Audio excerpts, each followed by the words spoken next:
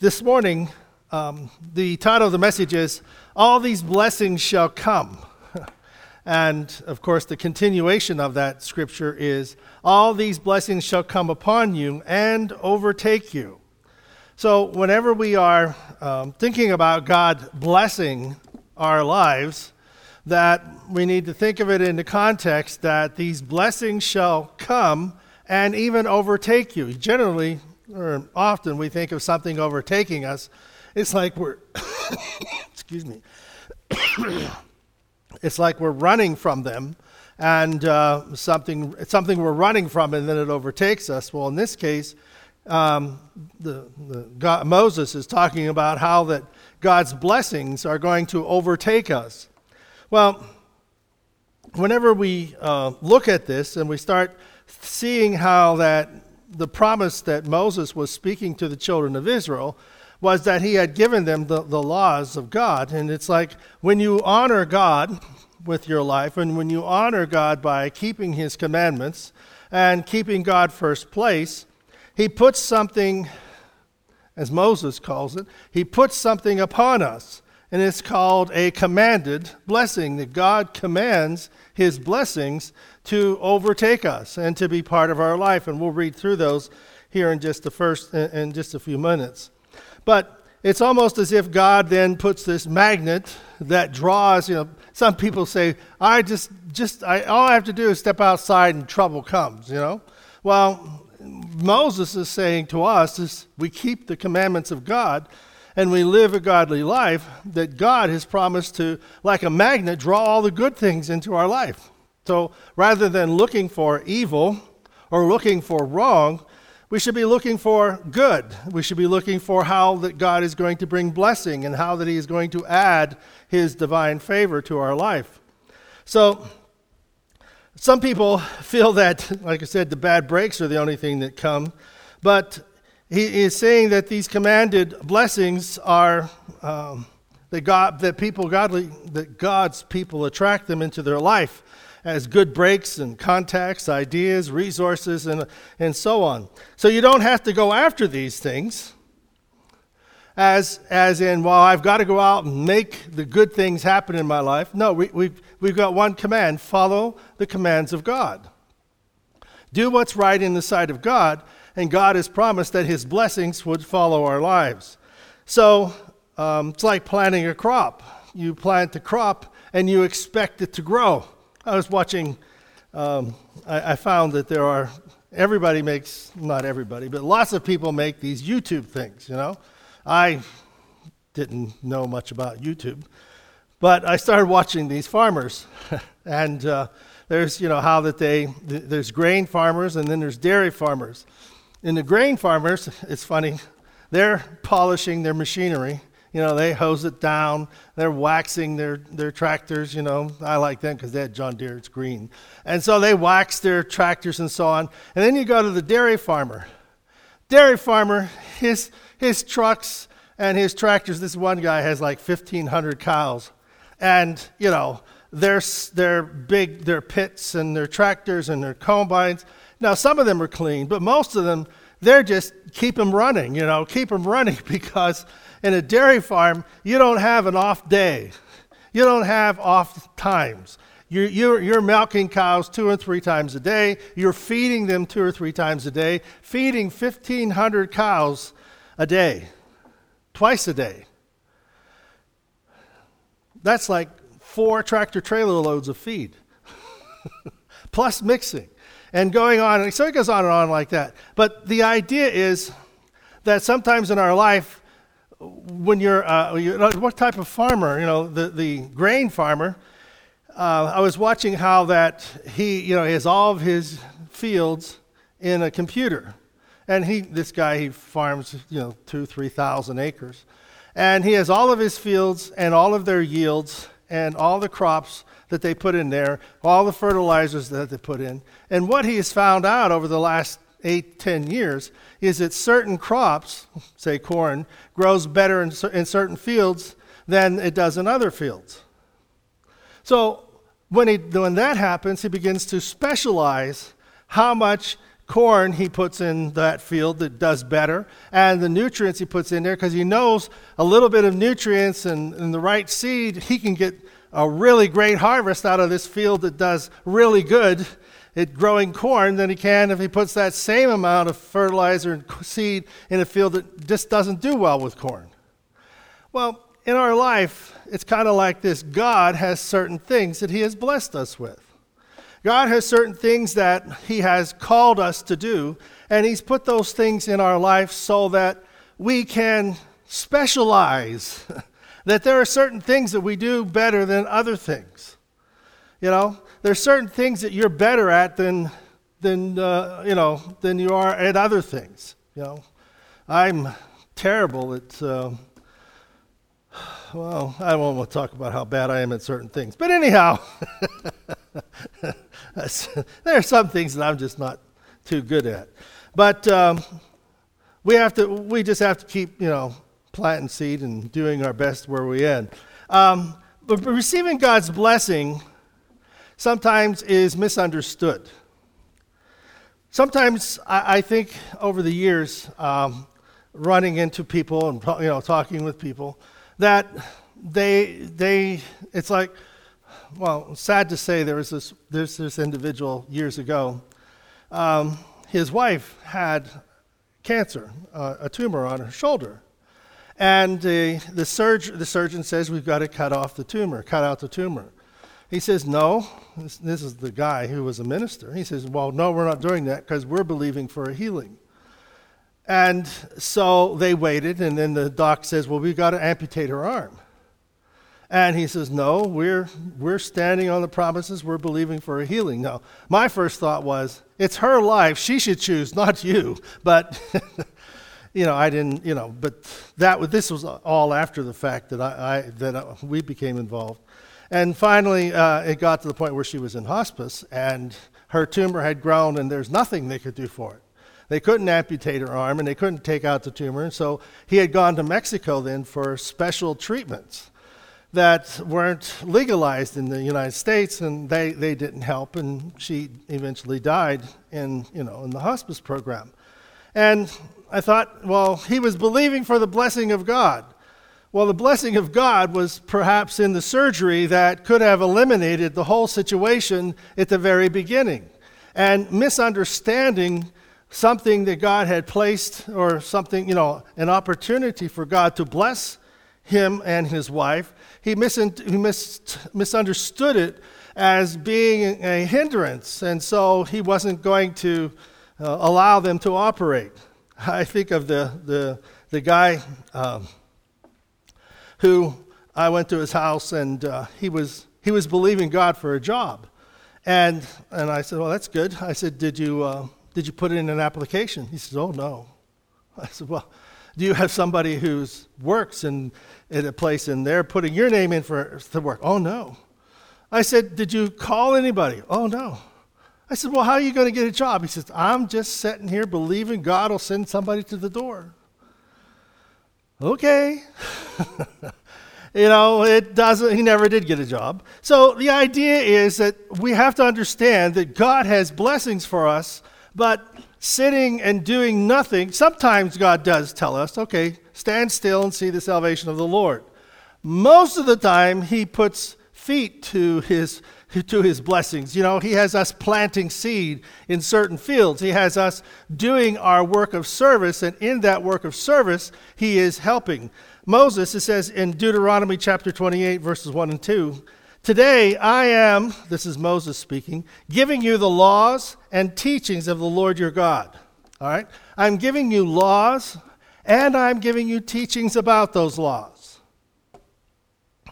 Okay? It's important that we understand that there are teachings that go with the laws. There are teachings that go with, I remember Rhonda teaching her class, read the instructions completely before you take the test. Right, teachers? Read the instructions completely before you take the test, There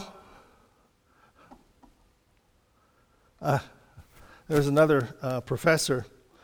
He was in he had a large college class, And he told them that all of you who are willing to get a C on this test, for me to give you a C on this test, I want you to sign your name to the paper and turn it in.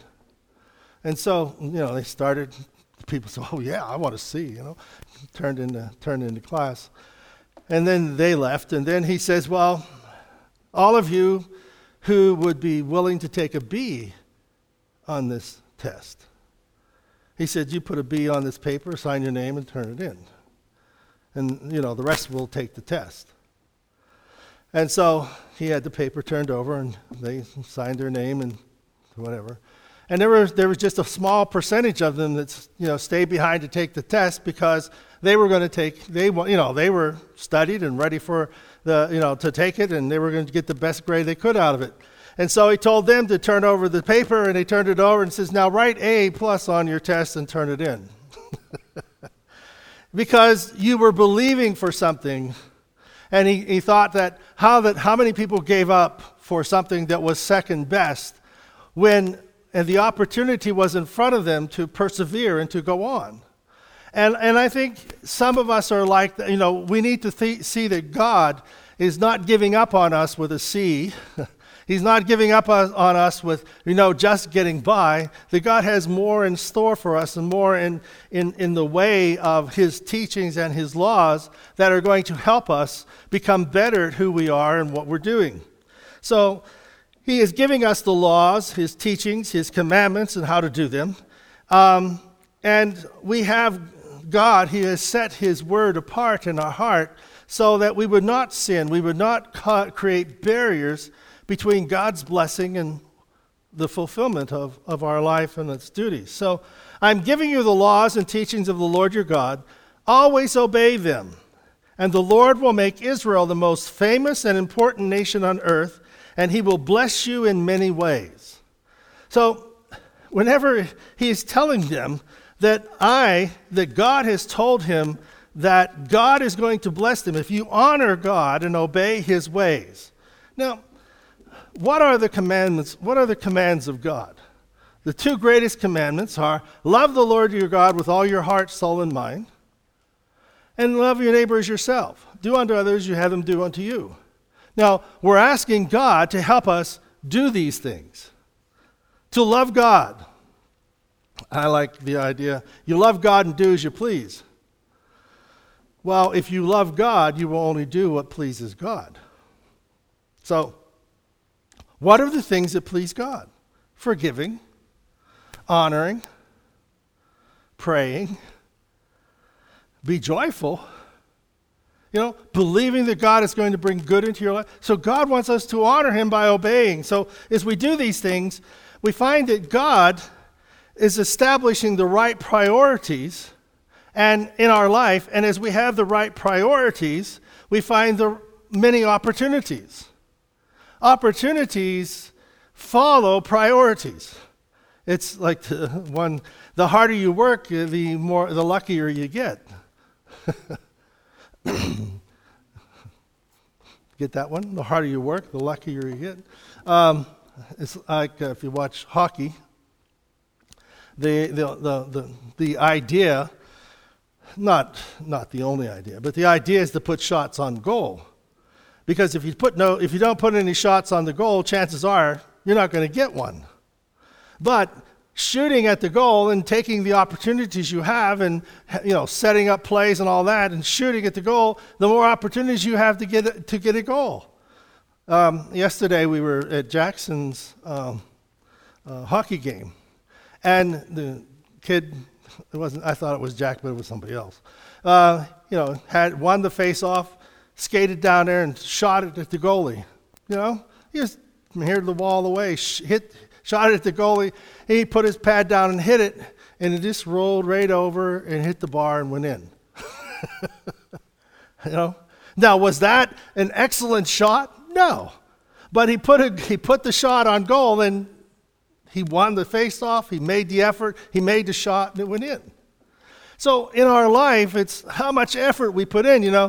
How much we study sometimes is how many times we come away with an A. You know? That didn't help me, but it was good for my roommates. I always thought it was funny. I would take the best notes, and I would study my notes. My roommates would study my notes. Rhonda, in the next 2 years, she studied my notes, and her and all of her friends, they all come away with A's. Not me. You know. They used my notes and my study guides, my highlights in the book, and didn't read anything else but what I had highlighted and all that stuff, and they come away with A's.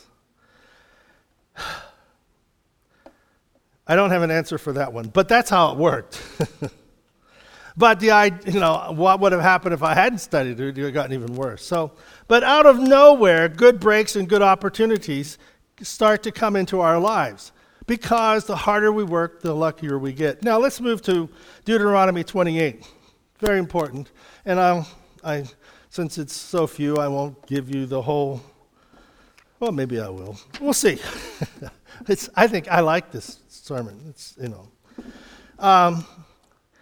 Today, this is chapter 28, verses 1 and 2. Today, this is Moses, I am giving you the laws and teachings of the Lord your God. Always obey them, and the Lord will make Israel the most famous and important nation on earth, and he will bless you in many ways. Okay, so God is saying, I'm going to bless you as you honor my word that I give you. All right? Verse 3.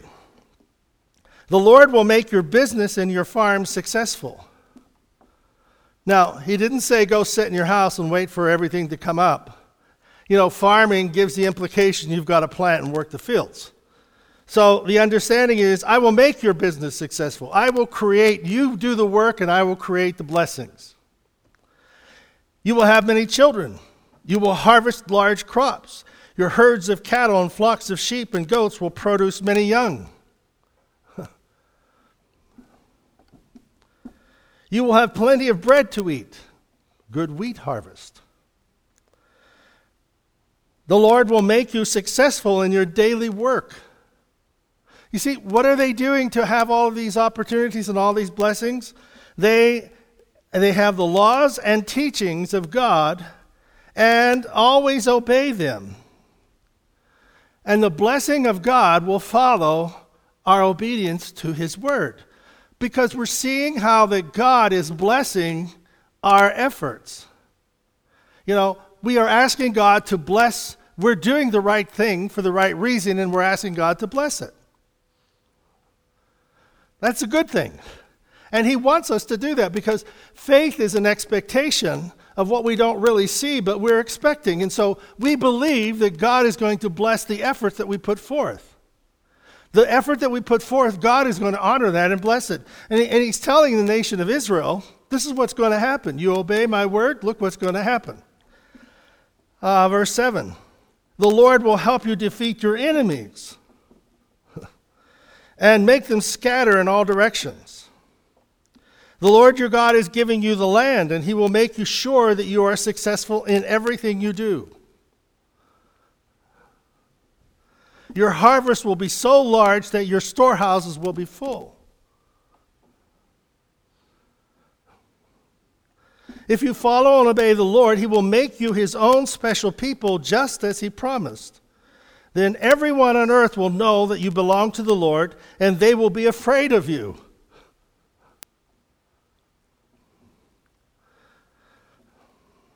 The Lord will give you a lot of children and make sure that your animals give birth to many young. The Lord promised your ancestors that this land would be yours, and he will make it produce large crops for you. The Lord will open the storehouses of the skies where he keeps rain, and will send the rain on your land at just the right times. He will make you successful in everything you do. We've heard that before. He will make you successful in everything you do. So looking for success and believing for success in everything we do is part of what God has promised, just for obeying his commands and doing the right things for the right reasons. Loving God and believing that God, all things are possible to them that believe, and we keep working. We keep doing the right things. We keep living our life, believing that God's blessing is upon us. and that the opportunities continue to unfold. Whenever it says that he will open the storehouses of the skies where he keeps the rain, in the letter that I sent out or gave out with contributions, I often quote Malachi 3:10, and he says, I am the Lord all-powerful, and I challenge you to put me to the test. Bring the entire 10% into the storehouse, so there will be food in my house. Then I will open the windows of heaven and flood you with blessing after blessing. So you see that giving and doing the right thing has blessings that follow it. We're planting the seeds of our faith by our giving, our loving, our forgiving people, not holding grudges, not allowing people who are bullies to bully us because we don't believe in that. We don't allow it to happen. And so we know who we are and we are secure in that person. And so we keep planting seed in the fruitfulness of who we are. What can you do? What do you do well? What do you do well? It can be physical things like running. It can be mental things and study, intelligence. God uses these things in a way that blesses us so that we keep on going, doing the right thing. So,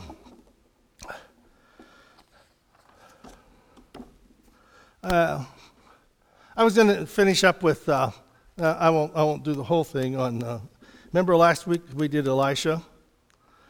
And how that he led, he knew what the Syrian army was doing, and they sent a whole army to capture him. And, he told his servant, they're more with us than with them.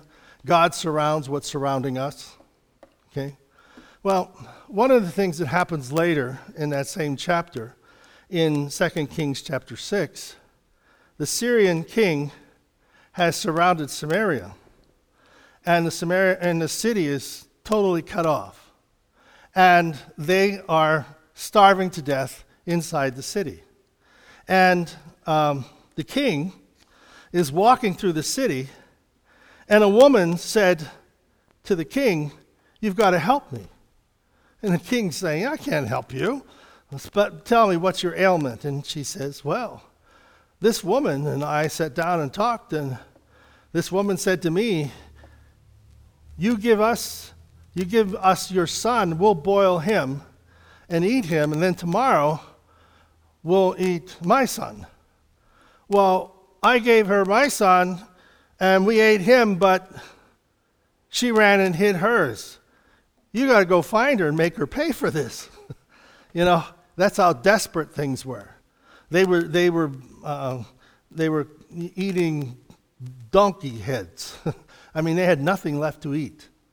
And so the king, he's all mad at Elisha. He says, "May God do so to me, and more so, if the head of Elisha, the son of Shaphat, shall stand on him this day." So he's going to kill the prophet. Now, the understanding a little bit, the king, Elisha, E-L-I-S-H-A, Elisha probably told the king, trust God. Well, sometimes we tell people to trust God. Perhaps that person, the pastor whose wife died with the tumor, perhaps someone told him to trust God. Or maybe he told himself, I don't know. But nothing happened. And the king perhaps thought Elisha had these miracles, and all he had to do was pray and the miracles would happen.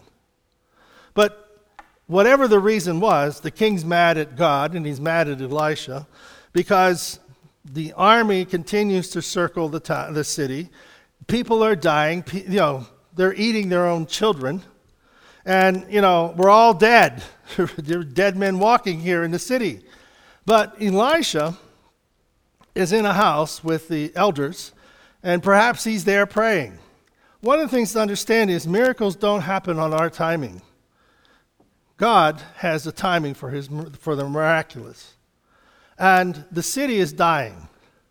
And so the king sends his assistant to go cut off the head of Elisha.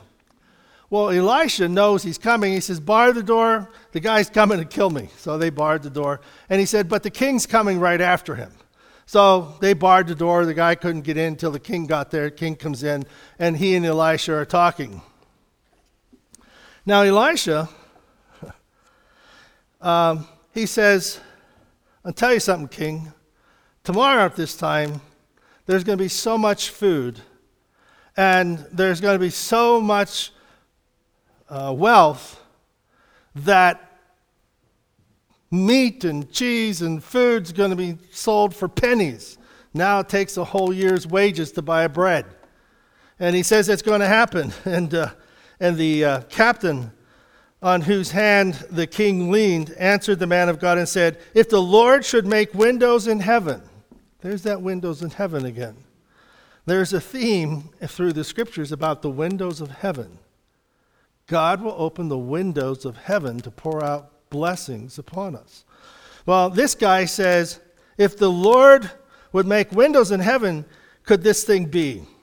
But Elisha says, you shall see it with your eyes, but you shall not eat it. So the guy in his doubt, now, doubts can come from many places. In this case, this guy doubted the prophet because he knew what was going on. There's no food. The enemy is around us. They're not planning on leaving because they want us to die, and they want to conquer the city. In his reasoning, that's it. We can't have this. Well, Elisha, he knows it's going to happen, but there are 4 lepers at the gate. Okay? 4 lepers at the gate of the city. Now, the lepers, they're not allowed in the city. They depend on people giving them stuff to live. Well, the people aren't giving them anything because they don't have anything. So the lepers say, why sit we here till we die? We can't go in the city. They don't have food. We can't stay here because we're going to die. Let's go see the Assyrian army, and maybe they will give us something to eat. So these 4 guys walk towards the Assyrian army.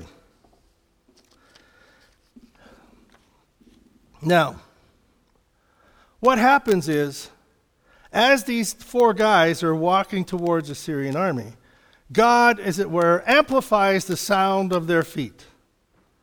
And the Syrians think the Israelites have hired other armies to come and attack us. So they are so frightened, they run from their tents, leaving everything behind. Now, whenever these people went to war in those days, they took everything with them. You know, you can't put your belongings in a safe house because the houses are made of mud. You know, how do you break into a house? Oh, just go through the wall. There's nothing there. So they took everything with them. So they had their cattle and they had their horses and they had everything. They were there for the long haul, just going to starve out the city. So God, what happens here is, when God makes people afraid, okay, they become terrified. See, that's why God tells us, do not be afraid, because he doesn't give us fear. So anyhow, these people run. 4 lepers come. They come into the camp, and there's nobody home. So they go into the tents, and they find food, and they find gold, and they load up everything they can, they go hide it. They come back, and they load up again, and they go hide it, because they know that they have no rights. People are just going to take them from them. And so they're hiding all this stuff, and they say, oh, we should go tell the people of the city. So they go back, and they holler to the king, and the king says, king, great man of faith, I know what they're doing. They're hiding from us, and they're just waiting for us to come out, and then they're going to kill us all. So they send out chariots, a couple of chariots and a couple of horses. That's all they had left. And they find out the Syrian army has fled out of the country, just leaving everything as they ran off. Well, the city said, wow. Well, you remember the guy who said, Elisha said, you'll see it, but you won't partake of it? The king put him in charge of the gate. And he saw this, but the people trampled him to death going to the going to get the spoils. So the moral of the story is there are windows in heaven that God has for us. And there are blessings that God has in store that shall come upon you and overtake you. There are blessings, and this is the scripture we started out with. There are blessings that shall come upon you and overtake you because you are faithful to what God has promised. And these are commanded blessings. They are commanded and they are delivered, and that as we obey his commands, God has more to offer to us than we can imagine. Just as the guy said, what you're saying, Elisha, can't happen. Because look at the reality. God is looking at the heart, and he knows the plans he has for us. Plans to prosper, plans to work in us, so we do and continue to do the right things for the right reasons. And I will make your business and your farm successful. I will make you successful in daily work. I will help you defeat the enemy. I will give you the land. Your harvest shall fill the storehouses. I will make you his own special people. So what do? It's Elisha. He's waiting in the house with the elders, and he knows God's going to do something, but he has to wait for the timing. He doesn't plan out, there's 4 lepers who are going to change this. He just knows God is going to change it. And the 4 lepers heard in their own heart, why sit we here until we die? So you see, in our lives, it isn't being able to plan out how God is going to do everything. We just know God is going to do it. Amen? Let's stand. And I end up speaking a half hour anyhow.